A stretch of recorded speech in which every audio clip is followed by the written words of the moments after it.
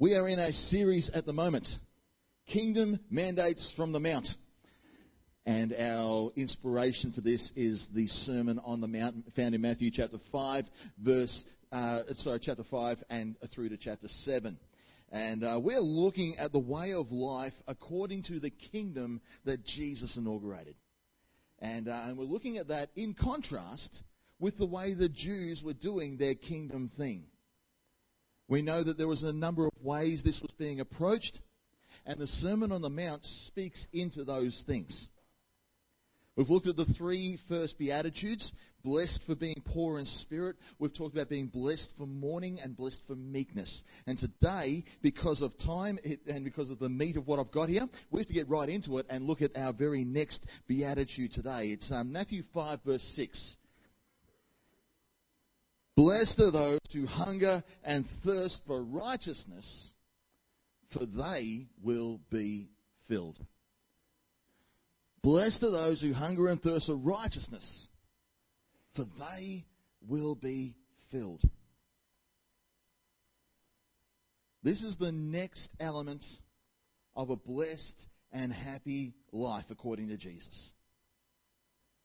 After you realize your spiritual emptiness and you gain the kingdom in return, after mourning our sinful state and finding reconciled comfort in the kingdom, and after repentance and taking a meek stance before God and knowing that the fully realized kingdom on a new earth will be our inheritance,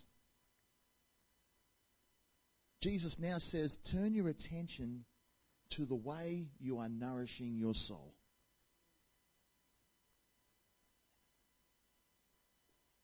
Now, in context, this sermon is a call to turn away from all human agendas to embrace the kingdom one. It's a call to repent from a new king, and it's got a militant tone to it. In practice for the Jews, it was a call away from works and law and entering a way that only the Holy Spirit can empower us to do. But it's also beginning to sound like the journey that we call salvation, isn't it? All of a sudden, the first three Beatitudes are very much salvation and regeneration related. Isn't it good to... I find that we don't interact enough with the red letters when it comes to understanding salvation. We've got the Romans road worked out. We've got Paul's idea of salvation. We've got justification through faith and all that sort of stuff. But we don't interact all that much with the red letters when it comes to salvation. What did Jesus say? How did Jesus talk about getting saved? How did Jesus talk about getting into the kingdom?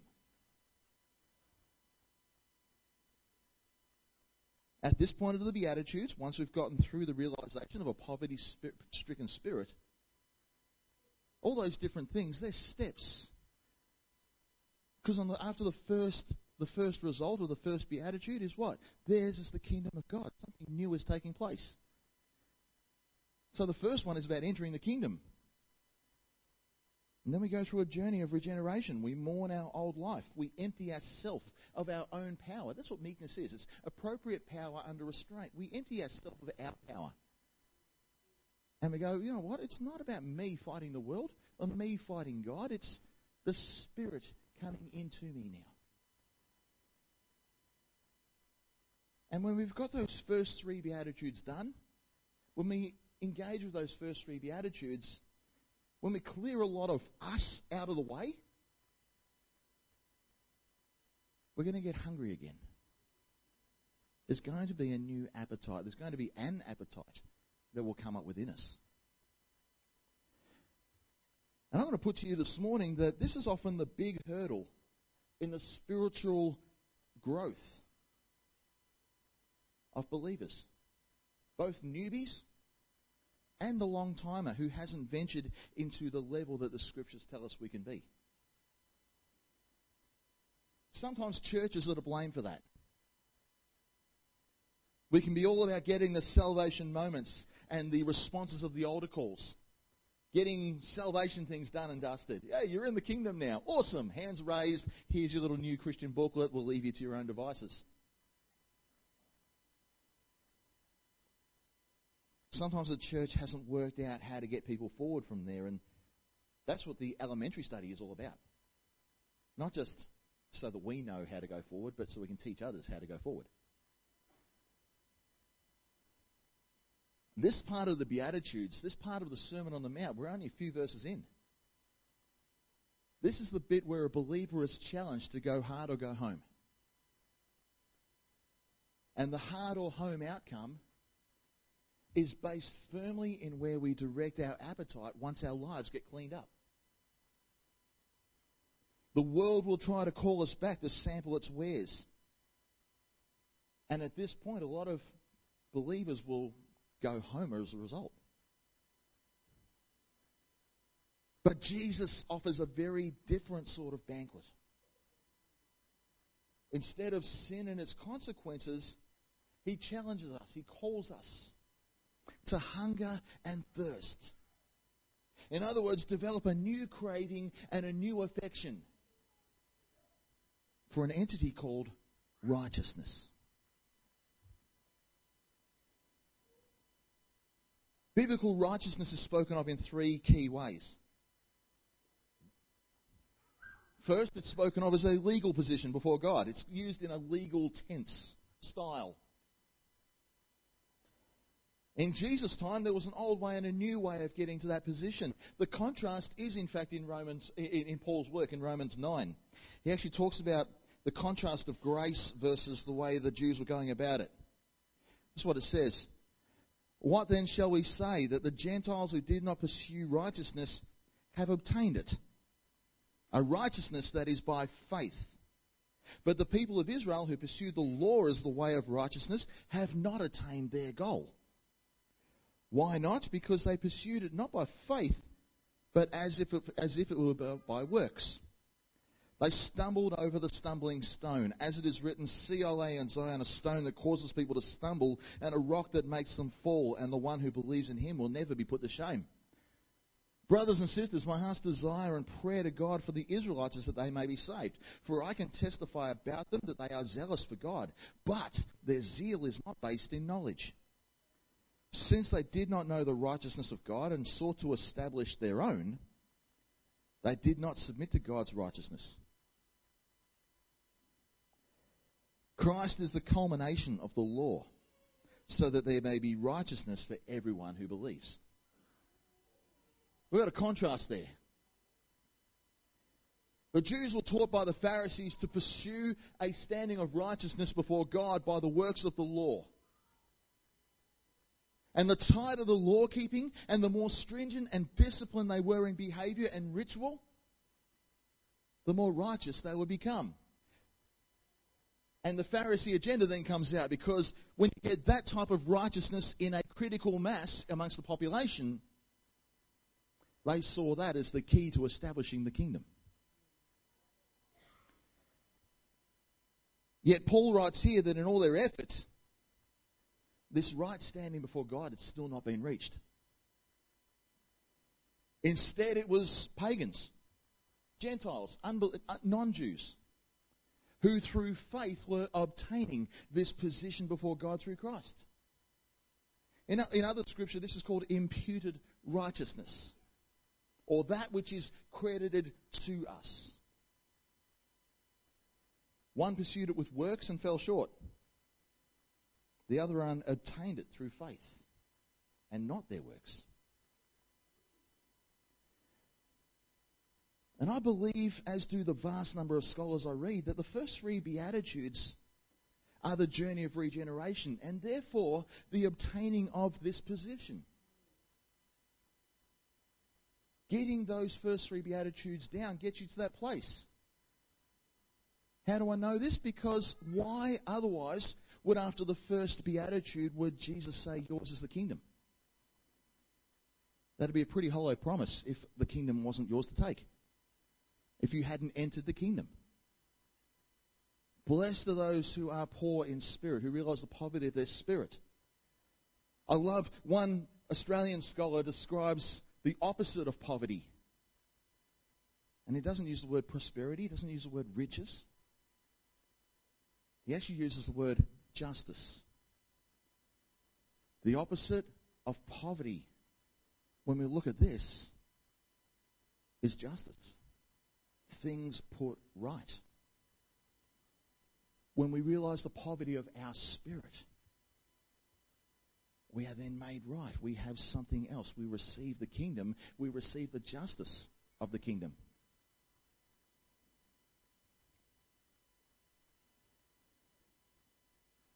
So we have righteousness that can be obtained through faith. But I believe Jesus is going a bit further than that when he talks about hungering for righteousness here. We have moral righteousness. This is spoken of in Scripture as a moral way of life under God.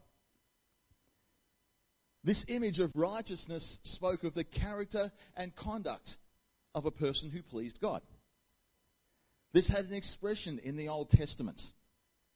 When the kings were spoken of, you had righteous kings and you had evil kings. People who did right in the sight of God and people who didn't. There were celebrated righteous men in the Old Testament. Enoch walked faithfully for 365 years and then God took him from the earth. Noah, David, Job, all spoken of as righteous people.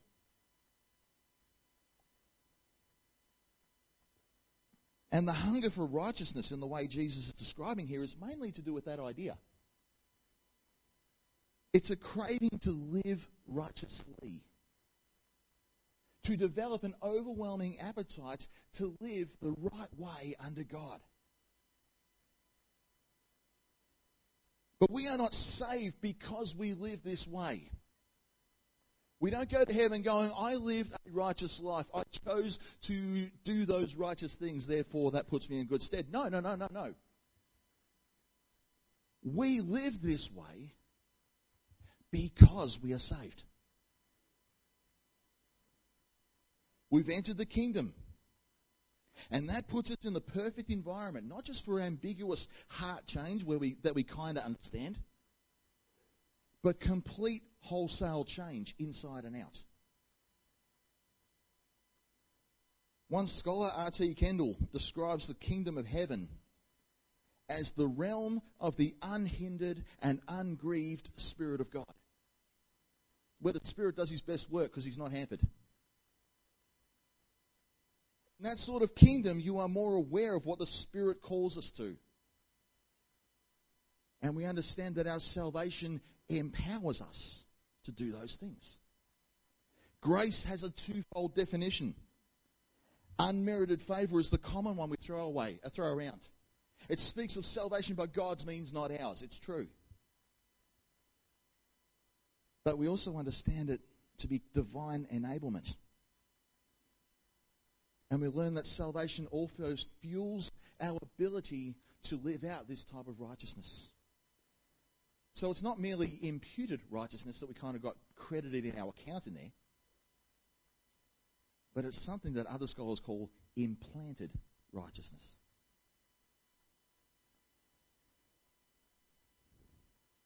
When we consider righteousness in that light, we realize that Jesus wants us to crave a way of life that excels. Because salvation gives us power to live that way. You ever heard a testimony of someone who knows Jesus for a short time, but a powerful time? Hear about people kicking addictions? I no longer wanted to do that, and Jesus took those cravings away.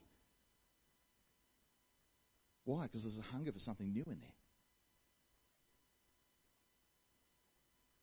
If that's the case, the just get by sort of life that some Christians live is less than what the Spirit empowers us for. The way we often refer to as hell insurance, celestial fire insurance. That's not the way for believers. Instead, we spiritually and naturally become motivated to take our faith well beyond belief and make it a lifestyle. James 1 speaks clearly into this thinking.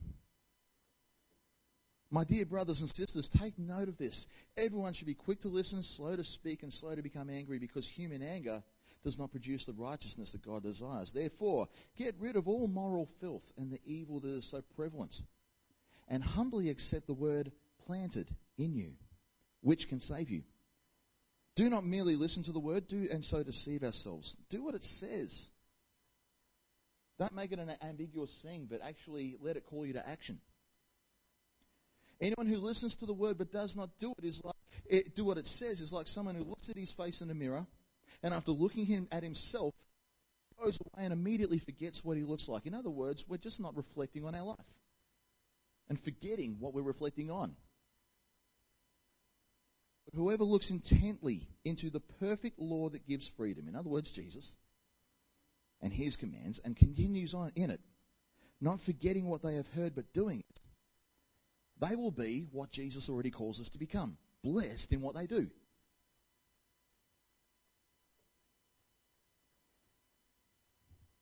The expectation for this righteous way of life in believers is very clear in the words of Christ.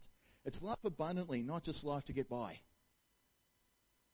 It's not an impossible thing for believers because the unhindered kingdom gives us all the tools we need to live it out.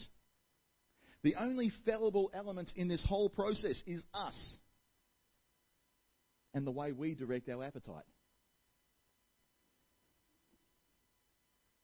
Sadly, many people get this far in their Christian journey and through a different appetite choose to go no further.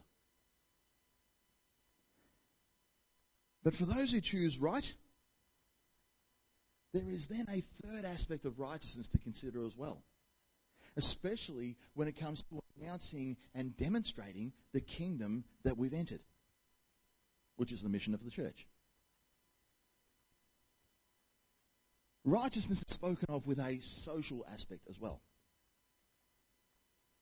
Throughout the Old Testament, we read of an expectation of social righteousness. The ancient Hebrews knew this very, very, very well. There were regular reminders in the Old Testament, and sadly, many rebukes regarding this because they were not doing this. There was a call for promoting civil rights, for freeing oppressed people, for an honourable judicial system, for business integrity, for honour in the home and family. And although this righteousness that Jesus promotes is mainly of the moral kind, it is fair to suggest that in God's people, this hunger for righteousness will benefit and greatly affect the world around us as well. The late, great John Stott once wrote that Christians should also be committed to hunger for righteousness in the whole human community.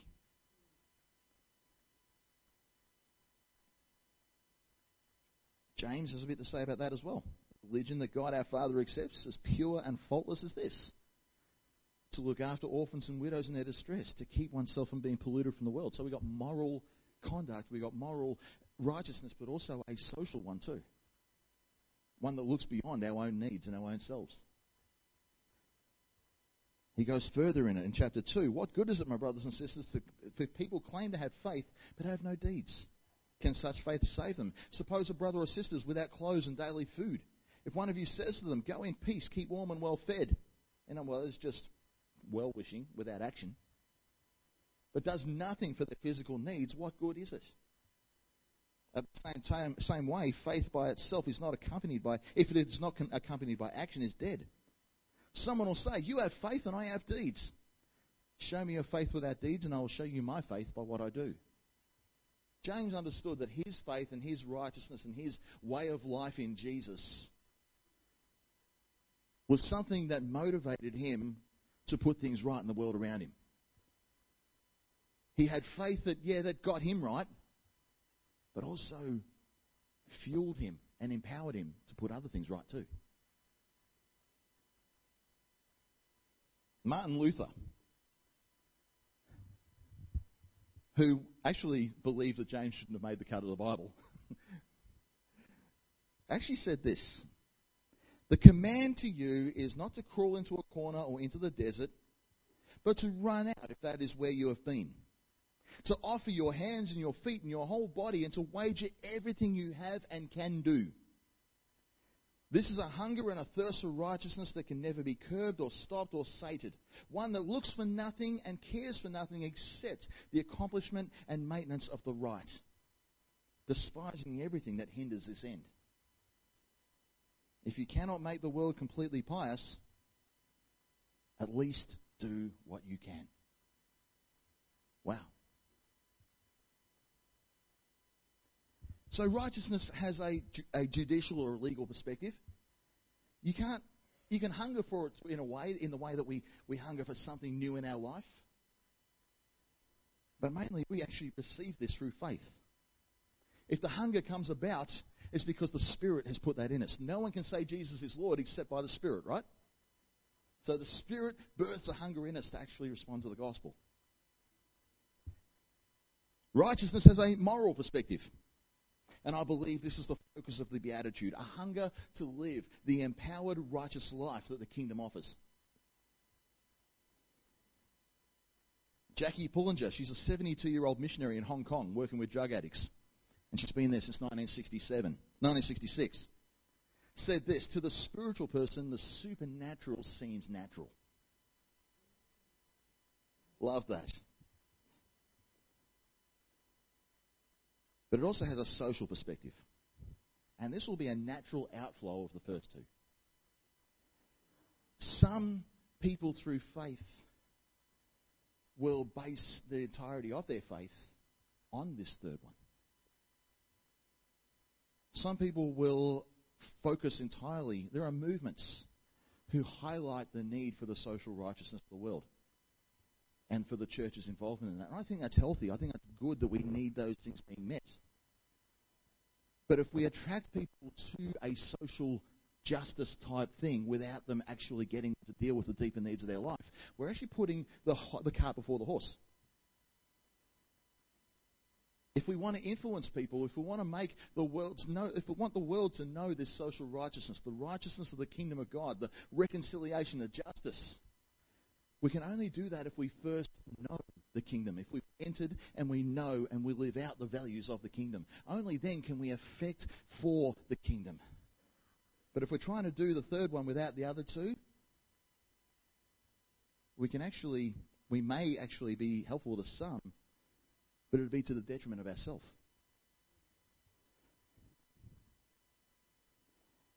Three forms of righteousness, hunger and thirst for righteousness, and look how wide scope that is. But then Jesus speaks of the result, for they will be filled. The idea of hunger and longing and filling is all throughout the Psalms. These are the songs that the first century Jews sung in their synagogues. These are the things they knew to sing about.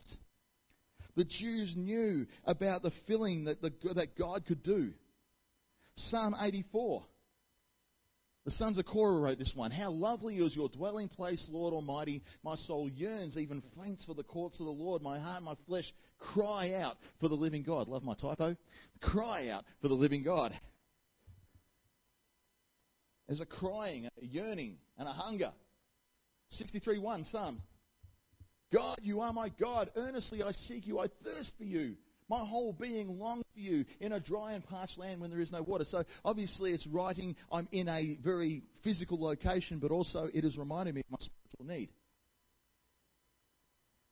There's hunger and there is thirst. Psalm 107. Let the redeemed of the Lord tell their story. Those he redeemed from the hand of the foe. Those he gathered from the lands, from the east, west, north and south. Some wandered in desert wastelands, finding no way to a city where they could settle. They were hungry and thirsty. Their lives ebbed away.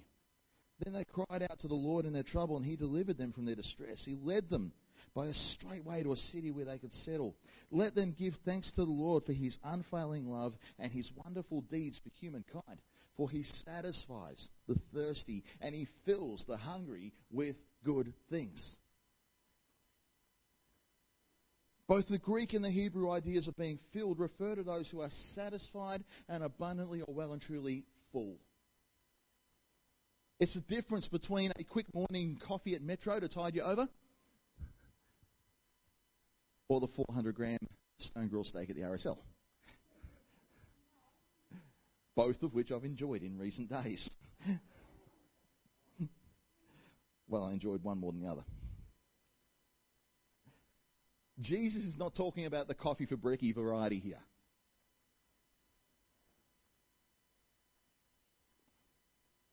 It doesn't say what you're going to be filled with, although Jesus does flesh this out in further verses. John 6:35, here's now. I am the bread of life. I am. That's a God statement. The bread of life. Whoever comes to me will never be hungry again. God satisfies the hungry. I am the bread of life. Whoever believes in me will never be thirsty. He's tying in what the people knew that God could do. I am the one who satisfies. When we are made righteous, when we pursue righteousness, a satisfaction comes with that. And if you're not experiencing a satisfaction by being a Christian, if there's an internal hunger that you're going, I haven't found what I'm looking for yet, I would encourage you to look at your diet. Look at what cravings you are seeking to fill and how you're filling those.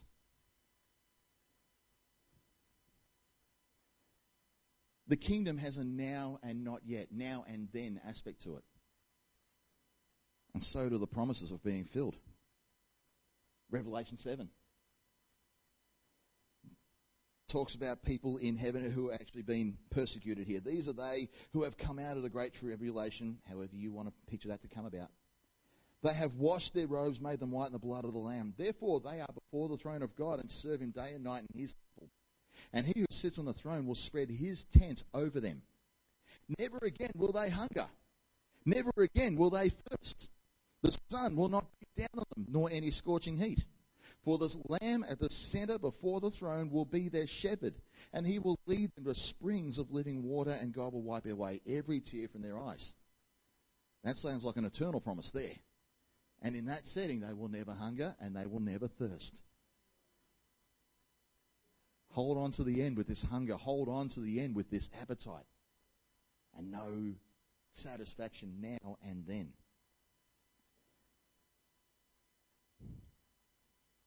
Those that hunger and thirst for righteousness in all its fullness will be filled and satisfied in their spirits. Now in our knowledge of Jesus, now in our restored relationship with the Father, now in the reconciliation that we know, now since we have entered the kingdom through faith, now, and then in eternity, when the kingdom is fully realized on a renewed earth, there will be the fullness of satisfaction forever in his presence. The world offers a fast food, MSG, laden way of life. And it'll leave you craving more and hating yourself for indulging in it. But Jesus calls us to crave the righteousness that he points to. For out of that we can be satisfied both now and in eternity. I'm going to call the band up. It's time to worship the Lord and reflect. Next week, the Beatitudes will look at outward expression. But for now, I think we need to stop and ponder something in our hearts. This Beatitude.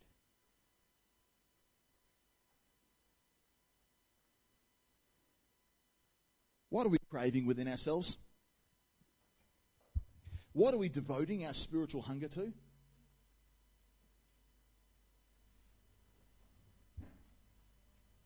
We can dive headfirst into a lot of life's delicacies out there, but you'll find it won't nourish or enrich the way you hoped it would.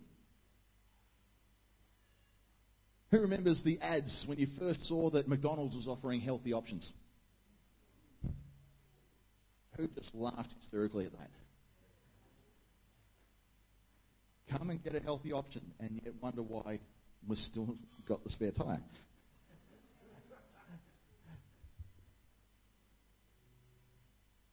A sinful life offers enlightenment and quick fixes and even regret-free outcomes.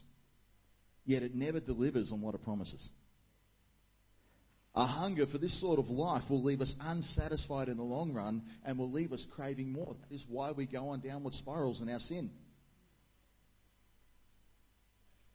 But a hunger for righteousness does the exact opposite. It leads to satisfaction. Although we can't explain it, it works. It leads to eternal satisfaction as well. Eternity in the kingdom. And that seems like a pretty good thing to crave for me. One writer said that there is perhaps no greater secret of progress in Christian living than a healthy, hearty, spiritual appetite. And I believe we need to take stock of the things we have an appetite for and adjust if necessary. Every believer who repents and switches allegiance from the agenda of themselves and the world to the agenda of the kingdom of God should develop a craving for the things that this kingdom stands for.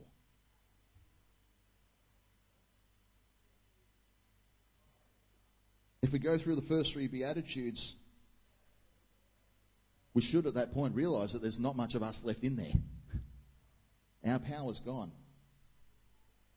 We've emptied ourselves so that the kingdom can do its work.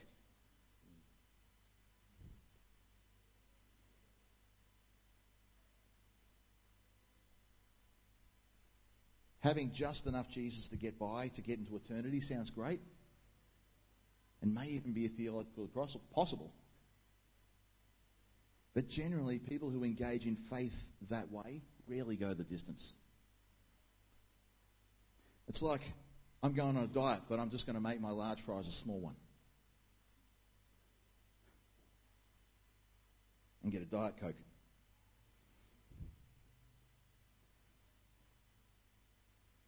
Because they haven't lost their appetite for the world and they wonder why they're not satisfied with Jesus.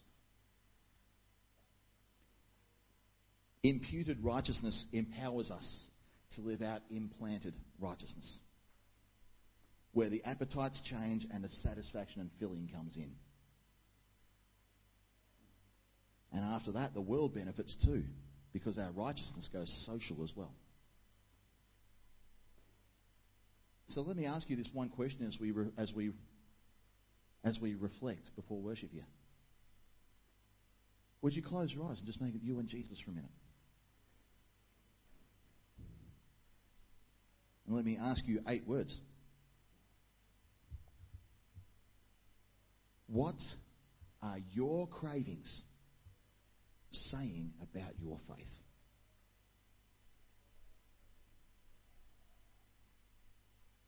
What needs work?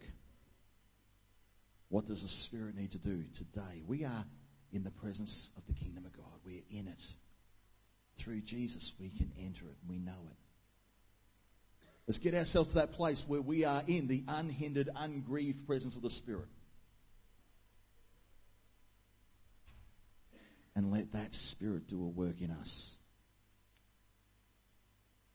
I'll ask it again. What are your cravings saying about your faith? Blessed are those who hunger and thirst for righteousness, for they will be